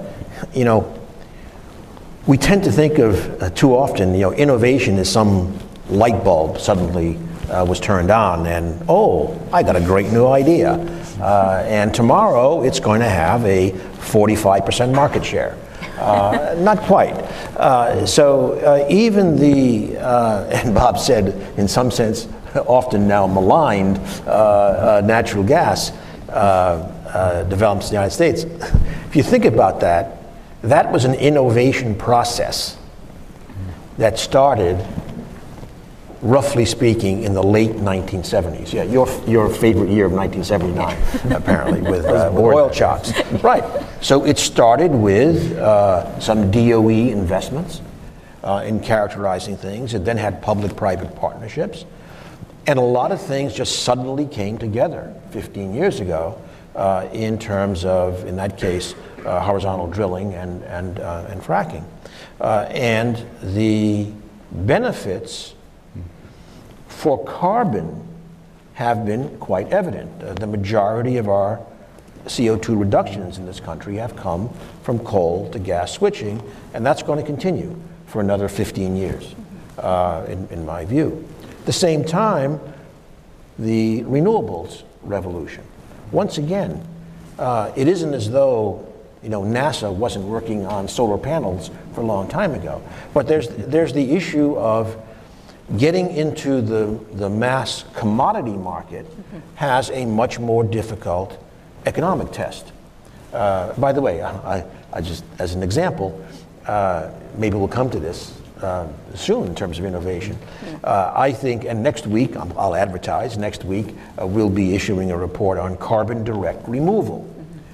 One aspect of which is technologically removing carbon dioxide from the air. There's many other pieces. But once again, removing carbon dioxide from the air has been done for a long time. How do you think people live in submarines, for example? It's just that the price point isn't quite right for doing this at scale yet. But now we've come to the place where, in the renewable space, obviously, well, LED lighting, but solar, photovoltaics, wind, at least onshore wind, offshore wind, making a strong run now, bringing the cost curve down, which is going to be very important for my part of the country in the Northeast. But having those costs come down is fantastic, and it presages a much, much greater expansion of wind and solar still to come on top of what we are seeing.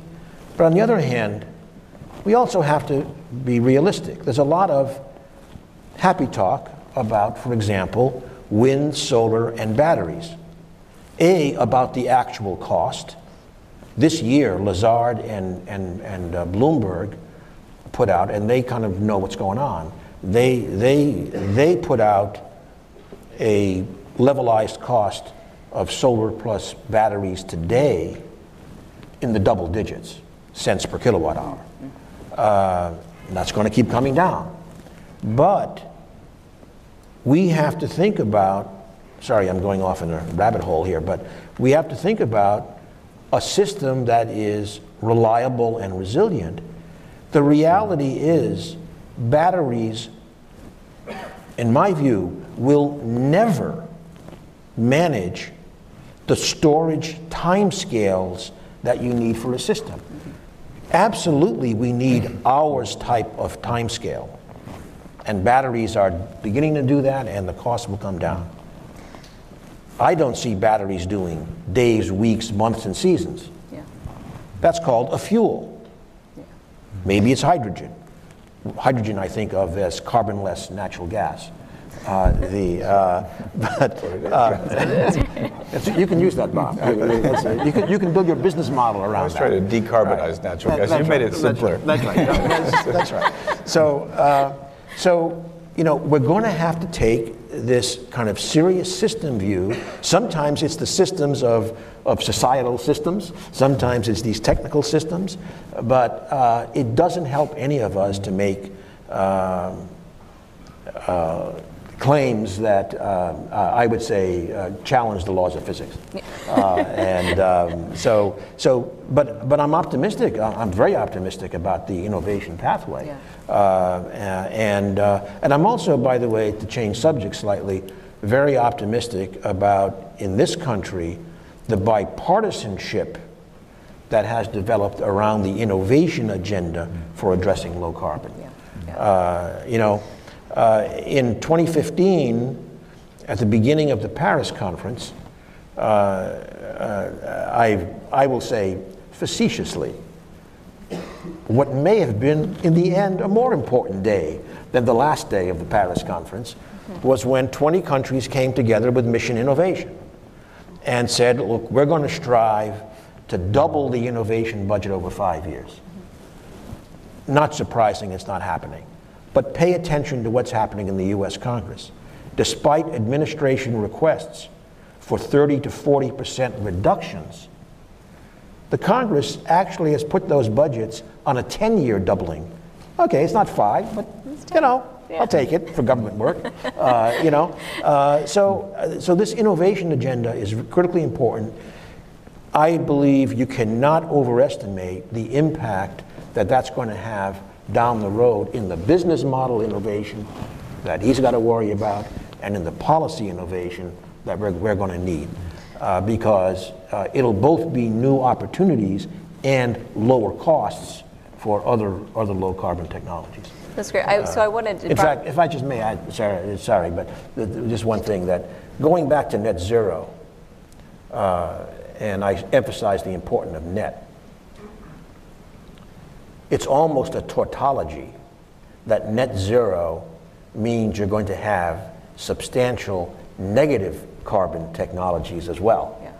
And that's, I think, going to be a very, very interesting part of the story. Yeah. Both, and not only geological, but biological as well. Yeah. Well, and so Ernie brought up a bunch of ideas that I think you, Bob, in thinking about that transition that you mentioned, right, going to be an all renewables company by tomorrow is not going to work necessarily, but you have the very serious job of trying to figure out where your company fits in this transition, and much of that is a different kind of an innovation, not on bringing the cost down of those technologies necessarily, but sort of learning about what the cost curves for different technologies could be and what the business case for those things are. Can you talk a little bit about how you all approach thinking about the role of new technologies in the energy system and how you choose to get involved in them in your own sort of pathway of the energy transition? Well, we've been involved in, first off, to the innovation point, I think companies can't do all the innovation. There are times when, like what the DOD did, to subsidize DOE. I mean the Department of Defense, the Department of Energy for sure. Yeah. He's kind of knows both, I think. Yeah. But you do need that forward-thinking work sometimes by government, and then transferring that and working with the private sector is how these things go in terms of innovation in many, many fronts. Solar is a great example. That's what started in space, really. For us, we are deeply involved in renewable energy. We have a very large wind business in 15 states in the US, and we have solar projects now in 11 countries and 16 US states. We've been involved with this since the late 1990s. Economics didn't work, I have to say, over time. Probably ahead of our time. We had to write off a lot of those investments, kept the expertise. So it's part of what we do in planning for the future. We have to allocate capital. One of the most important things a company does is think about how you allocate your capital. And you have capital-intensive businesses and capital non-intensive businesses. Oil and gas businesses tend to be capital-intensive, of course. Marketing, which we do on a large scale with 10 million customers a day, that's not highly capital-intensive. Our solar investments, we've found a better way to attract capital into renewables. I mean, it's been an aha for me, because BP went back in heavily a year and a half ago and bought for $200 million Europe's largest solar development company. Put $200 million into that. The economics and returns, if we were just to go into that, probably provide the cost of capital. So putting billions into that, tough for BP. However, that now half-owned independent company has attracted $7 billion of capital through infrastructure funds, World Bank, others, who are okay with those rates of return. So people say to me, oh, you invest 3% of your capital into renewable energy. We probably attracted half of what we do in a slightly different way. And I think companies like ours in this world where you have to have the returns can actually enable large investments into it that I don't think would happen had we not made that purchase and then developed that company from one country, the UK, to 10 or 11 in 12 or 14 months. Mm-hmm. And then we take these new technology, we combine them with what we do on the upstream part of the business. Natural gas, now we're putting lots and lots of solar in Egypt. Oman, we're talking with Azerbaijan, places where this wouldn't probably go. And so the economics of that start to look better when we start combining renewables and natural gas. And I'll just say, I don't think the world can get to where we need to be, net zero, without the reality. The world does not really want to grow nuclear, which is, of course, the ultimate renewable. So the world's got to build renewables as fast as they can. I think combine it with natural gas or just natural gas displacing coal. Because you've made these really important points that carbon capture, use, and storage, CCUS, has got to be part of the solution for Paris, so we can't get there, or the SDG goals. And then I think hydrogen, I'm optimistic by mid-century, hydrogen is going to be a huge thing in the world. You can generate it two ways. Many ways, they're called blue hydrogen, through industrial processes, or you can do it with electrolysis using solar and wind, for example. But the world's got to do all of those things, and that's why natural gas, people who don't want natural gas is the perfect carrier for hydrogen. You can move the natural gas and then decarbonize it where you need to, and it can have a huge impact. So wiping out natural gas, it's not going to happen in the world, but it is a greenhouse gas. Methane, or methane, I'm in the US, it's methane. US, it's methane here, yeah. In Europe, it's methane. It sounds very personal, but I think it is a greenhouse gas. Everybody recognizes that. It's not like CO2 that sits in the atmosphere for 80 years. We need to stop it, detect it, plug the leaks, burn it very efficiently, and all the technology is now coming. That's one area you asked about, innovation and technology. In a short period of 2 years, the ability to use infrared,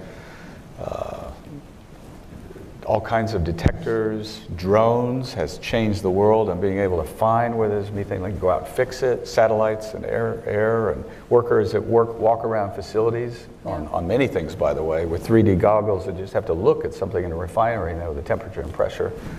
And the same thing is happening with methane. So I think methane is really essential, and I'm glad to hear you say that. Well, I knew that already, but it's just vitally important. So innovation is going to move a lot of things really fast. And detection of methane leaks and doing something about it is a perfect example of technology that's going to change things very quickly. The world needs. Let me just say that in 2011, when I was at MIT, we published a pretty influential, I think, study, The Future of Natural Gas.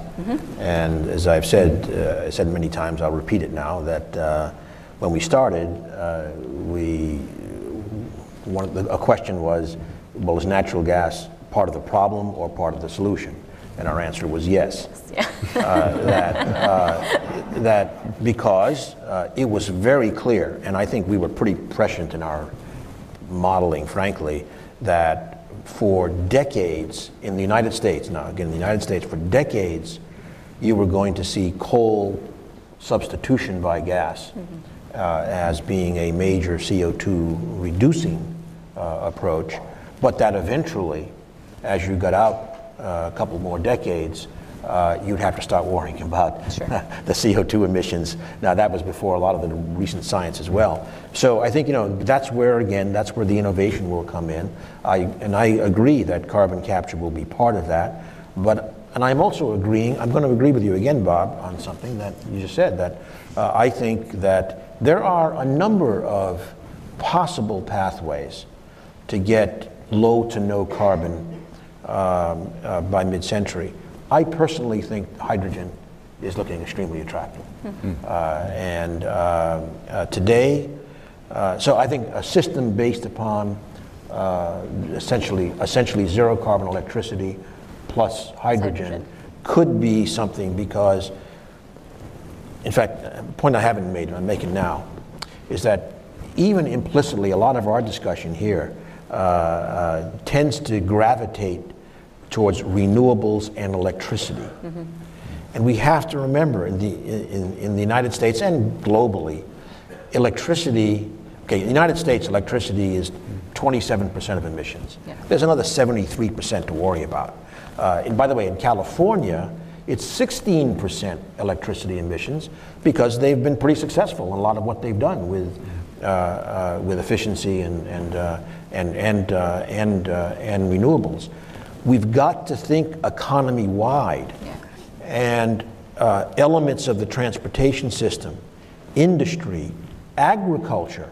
Again, California, 8% of emissions, CO2 equivalent, are agriculture. It's a pretty big business. It's an important business. It's called food, right? It is not very easy to decarbonize. So we're going to have to look at something like hydrogen, because it can also be used as, quotes, a fuel, can service many parts of the economy. It can act, by the way, as a big-time storage medium. In fact, again, California, because we study California, people tend to forget, they don't forget that the sun produces more in the day than at night. They don't forget that very often. But they do forget that there's a lot more sun in the summer than the winter. Yeah. And in fact, in California, and it's a question of latitude and clouds and stuff, sun in the summer, the data say it's 2 to 1. And by the way, in California, which is not true everywhere, but in California, it so happens that the wind resource is actually more than 2 to 1 summer to winter. Unfortunately, the same peak. So if you're now going to a system of a lot of wind and sun, you better have something in your back pocket for a lot of seasonal storage. Well, this is the systems Hydrogen could issue play that that you were role. saying about. Yeah, exactly. Yeah. So we have a lot of pathways, but we got to get on it, because we are nowhere near close to having these available for large-scale deployment. So to that end, I mean, one of the things that we're almost at time, but I do want to ask you one more question and then open up just for a few questions from the audience. But both of you have spoken and are actively involved in coalitions, right? And we can sort of know all the technological answers to all of these problems, but really it's about inciting action. It's about doing something about these things. So both of you were involved in a meeting at the Vatican where you came out with some pledges, and it was an industry coalition with some other thought leaders involved as well, about trying to incite action. And I just wanted to get a sense of,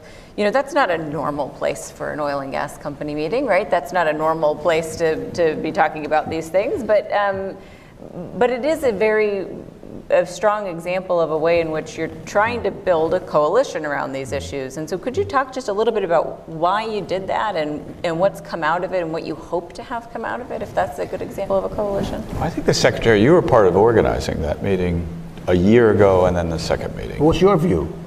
So I thought that the first year was a small group. Right. So the first year was a much smaller group. And it was invited not just for oil and gas companies, but it was also centered around investors who invest in energy and what their point of view was. And then some very experienced government officials who active in the industry came together, and some state governments, investors in Europe and the US. So the first year, I have to say, I felt lectured to, not by the Secretary, but I felt lectured to. I mean, this was not from the Vatican. They were convening. They wanted to learn, which was fantastic. I'm Catholic. They do that too. Yeah, and I grew up Catholic too, so I obviously could not say no. But this last year was different because 10 of the CEOs of major energy companies were there. About 10 or 12 of the largest investment funds, from BlackRock to the CalPERS in California to some of the European funds, were there. And then a group that mediated a little bit called Switzerland, in which the Secretary was part of it, was to make sure that we reached some sort of agreements on statements. So it's called negotiating. It was, yes, and it was, but these to me were, it was remarkable that you got this group together with investors who are, in my view, looking for a scenario, publish your scenario to Paris, and of course there's many, many, many scenarios. But we put forward and signed, everybody of the CEOs and the heads of the funds actually signed a document in support of the Paris Agreement. It was in support of a valuation on carbon needed. Carbon price turned out to be too political for some countries, believe it or not, a valuation on carbon, and that public companies would be transparent about essentially how they allocate their capital. What are your scenarios and why are you allocating capital like that? And we've agreed with resolutions of shareholders. But to get that group to sign it, and all the CEOs, and all the legal risk in the United States, by the way. This is the most litigious country in the world, and it prevents so much of people wanting to be open because you're sued for everything, I have to say. So the fact that these statements came out, were signed, very big companies, I thought was remarkable. Let me just add to that. So, because for one thing, I'd say having this over 2 years, so maybe go back a step first of all. So the Vatican, with the executive agency, I should say, of the University of Notre Dame, yes. Kind of pulled together a meeting that had as two major constituents, Bob said, oil and gas CEOs, including, by the way, 4 of American companies. I can say this now because it's public, ExxonMobil, Chevron, ConocoPhillips, and Occidental, and then a number of other, 7 other actually companies from Europe, headquartered in Europe at least, and major financial institutions. Some investors, like equity investors, but a lot of also financial institutions. And a handful of others. And what I think is interesting is that, okay, the outcome of the second meeting was actually formally 2 statements. They are on the internet. What is interesting is that everyone who was there were 34 potential signatories, and everyone who could sign, for technical reasons, 3 of them could not sign the carbon pricing statement. It was a carbon pricing statement. Mm-hmm. It called for carbon pricing and social justice, and a second statement on corporate carbon disclosures. The couple points. One is the 2-year dynamic is very interesting. When you're building coalitions of these type, you got to be a little bit patient. You got to get to know each other. That was the first year. The first year, you may have felt lectured in one particular moment that I remember, but we had a Chatham House rule but it was, I'm sorry, Bob, it was probably good that you were lectured. And you and your colleagues, I mean. And that was important. And then going into the second year, having found a basis of discussion, because I would say when all was said and done, there was amazing harmony even in the first year, despite a few little eruptions, right? But that was good. You got to do that. The second year, then, with our Notre Dame colleagues, some draft statements were sent to the participants in advance with the statement that you don't have to sign anything. But we're going to refine these, and they will be available for signature. And they were refined. They were refined. But in the end, every single person from the oil and gas and financial industries signed both those statements. And I think that is the kind of coalition building now that we need to keep building around. Labor has been tremendously involved, but labor also, it's public letter, I mean, the AFL-CIO wrote a letter after a particular magical solution was put out. They said, hey, wait a minute, we're signed on to low carbon, but if that's your idea, displacing every worker we can think of, we're off the bus. Yeah. So, we're going to have to this is hard work. Yeah. I mean, I know from other kinds of arenas, it's hard work. Yeah, I'll just put a quick footnote on coalitions, because I've been sort of steering something called the Oil and Gas Climate Initiative now for about 5 years. And to watch that evolve, 14 of the companies that produce 30% of the world's oil and gas, national oil companies as well, from China, Middle East, Brazil, Mexico, and then companies from Europe, and now the US companies. It's remarkable about what you said about patience of building coalitions. Because when we got together and said, what should we do?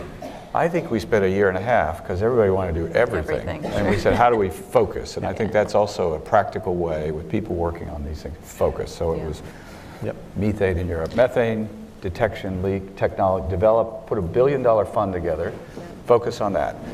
So, and now CCUS. So building coalitions, first of all, within, in this case, the energy industry is important, but then building those coalitions with the other sectors will be really important. Well. And all I'll just say is that I think now, as we build these coalitions, we got to get beyond crawling the talk to at least walking the talk. Walking the talk, yeah. Because we're going a little bit too slow right now. You guys have a lot to say on these topics, and we could do this for a lot longer, but we are standing in the way of this and a discussion at a reception. But I do want to let everybody ask, maybe get one round of questions in. So same rules as before. If you can state your name and affiliation, question in the form of a question. We'll take 3 quick ones, and then we'll try to address them quickly, and then we'll continue the conversation outside with some food and drink. So any questions in the audience? We've got one right here.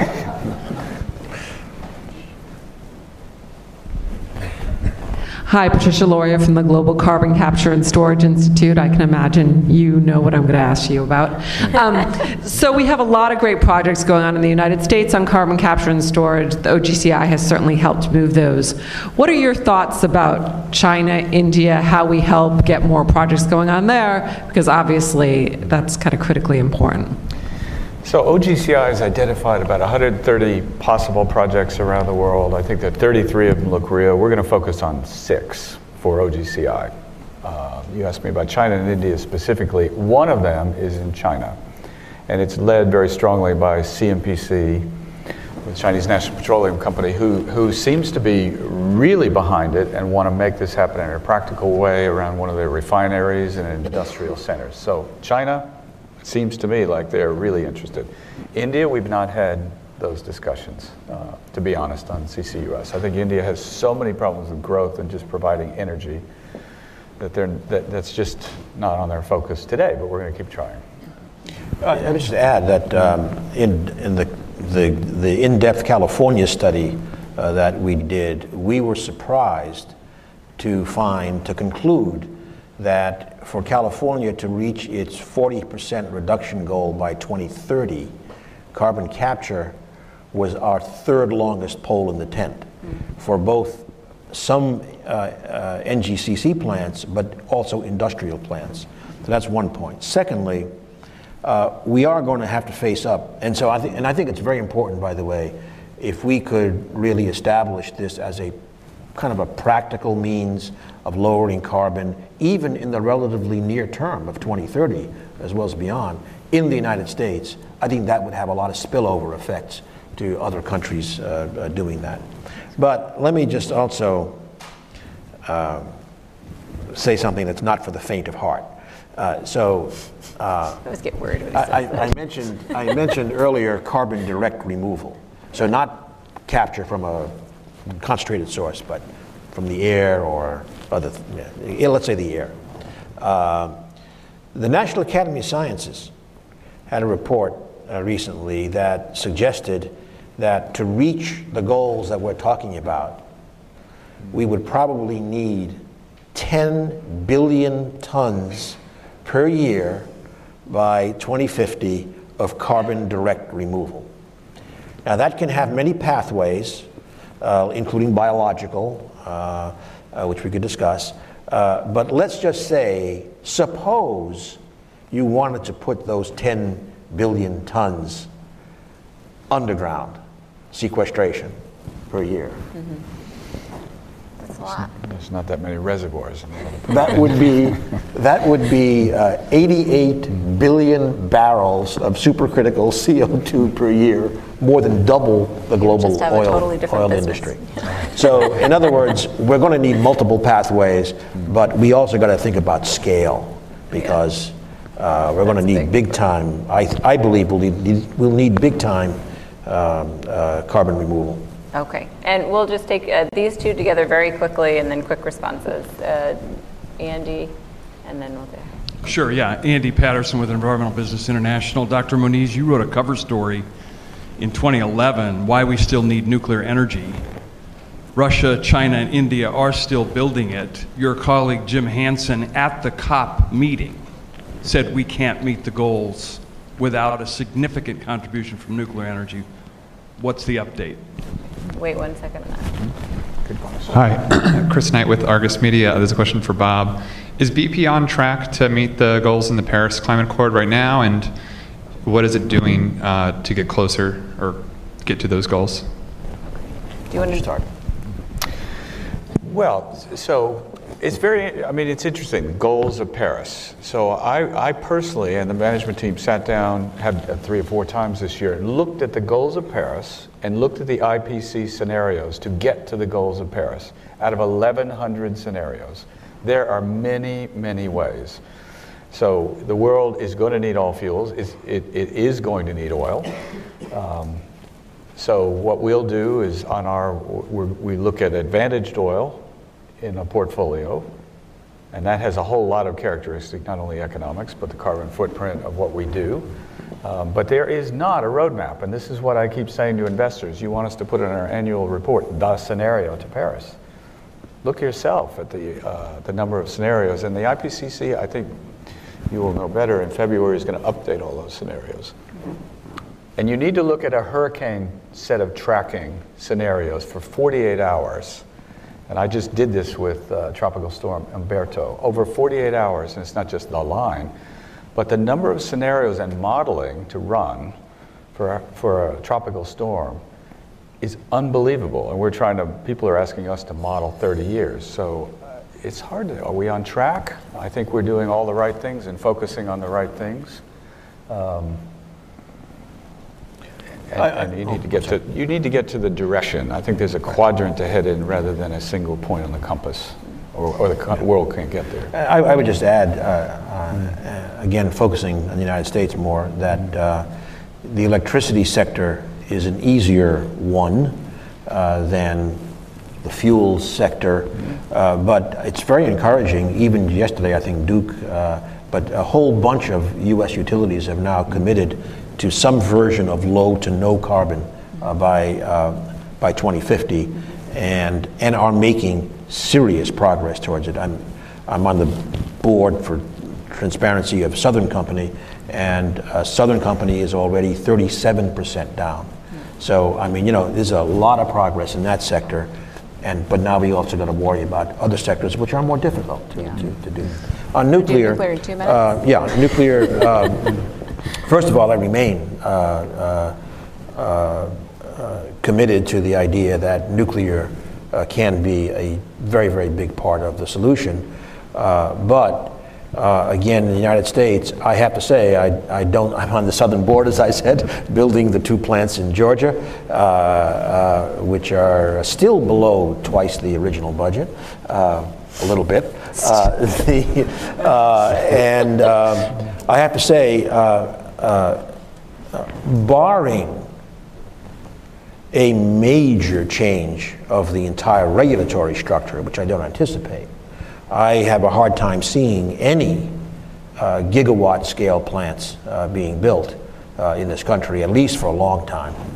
On the other hand, I am much more bullish on the small modular reactors, especially moving from the light water, then going on to other types, molten salt and the like, which have really good safety characteristics. And I think the whole issue is going to be what is the economic performance, and will we ever get over the hump? There are lots of interesting. We've never had so much innovation in the nuclear business as we have today, both fission and fusion, in fact. In the fission area, there are a whole bunch of interesting technologies. Some of them have made real progress in the regulatory structure, but I gotta say, there's still the common problem. What happens when you need the billions for the first plant? Eventually, if you get an order book of 20 of them, and you build them in a production line in a factory, and send them on site over the roads or rails or rivers, for that matter, there's a serious prospect of substantial cost reduction, making this extremely attractive. The trouble is it's how do you get from here to there? Yeah. I personally believe, again, I'm talking about in this country, I personally believe the U.S. government is going to have to find some way of a public-private partnership to get things going. I still have a hard time imagining that means an order book of 20 as opposed to a first of a kind. Yeah. But that's the challenge we face. Technologically, it looks very, very encouraging. Yeah. The financial engineering is tough. Yeah. Well, listen, I want to say thanks to both of you and to our first panel as well for joining us for this conversation today. These are indeed very complex issues. The thing that I want to pledge is, next year when we sit down to do this, we're going to have rolled up our sleeves and gotten into the specifics of what this actually takes to implement these transitions, address the dual challenge in some very specific countries. Because I think, as we heard on the first panel, it's really hard to do this in the aggregate. All countries are different. We don't think about the political economy of those countries, about what it takes to get some of the financing mobilized, the new technologies introduced, and all of those sorts of things. So we look forward to doing that work, and I want to thank you very much for spending some time talking with us about this challenge today. So please join me in thanking our panelists.